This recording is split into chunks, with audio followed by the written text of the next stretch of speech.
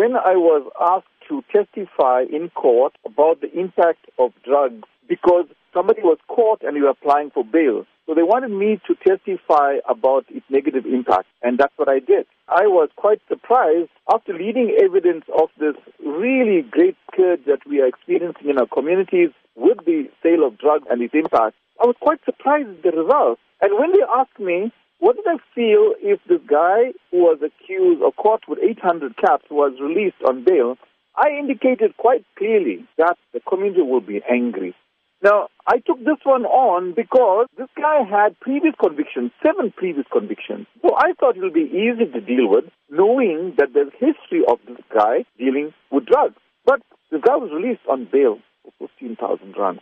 As the head of a drug-fighting organization, how does this make you feel? It was devastating for me. After 12 years of spending so much of hours and so many days and years to have a result like this, it's really, really devastating. We understand that there was some intimidation and even threats made after the proceedings. Tell us more about that. It's my first experience in court, face-to-face with a drug dealer. There were threats. They did pass some remarks about I must watch what I'm doing and so on and so on.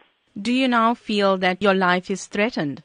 No, I didn't really worry about that because I believe I'm doing something that we should be doing. Many people are scared. Many people are silent because they're scared. And what happens to the community at large? It just gets worse and worse and worse. Do you believe the justice system is failing society? Absolutely. You would have heard many cases of many arrests many a time. But how many of those arrests lead to conviction and closing down of those shops? Very, very few.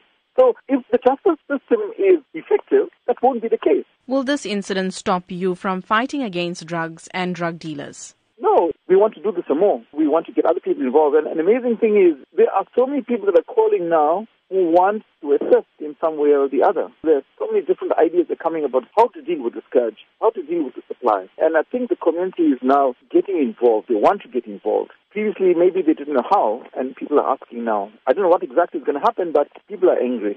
People are very, very angry with this particular case.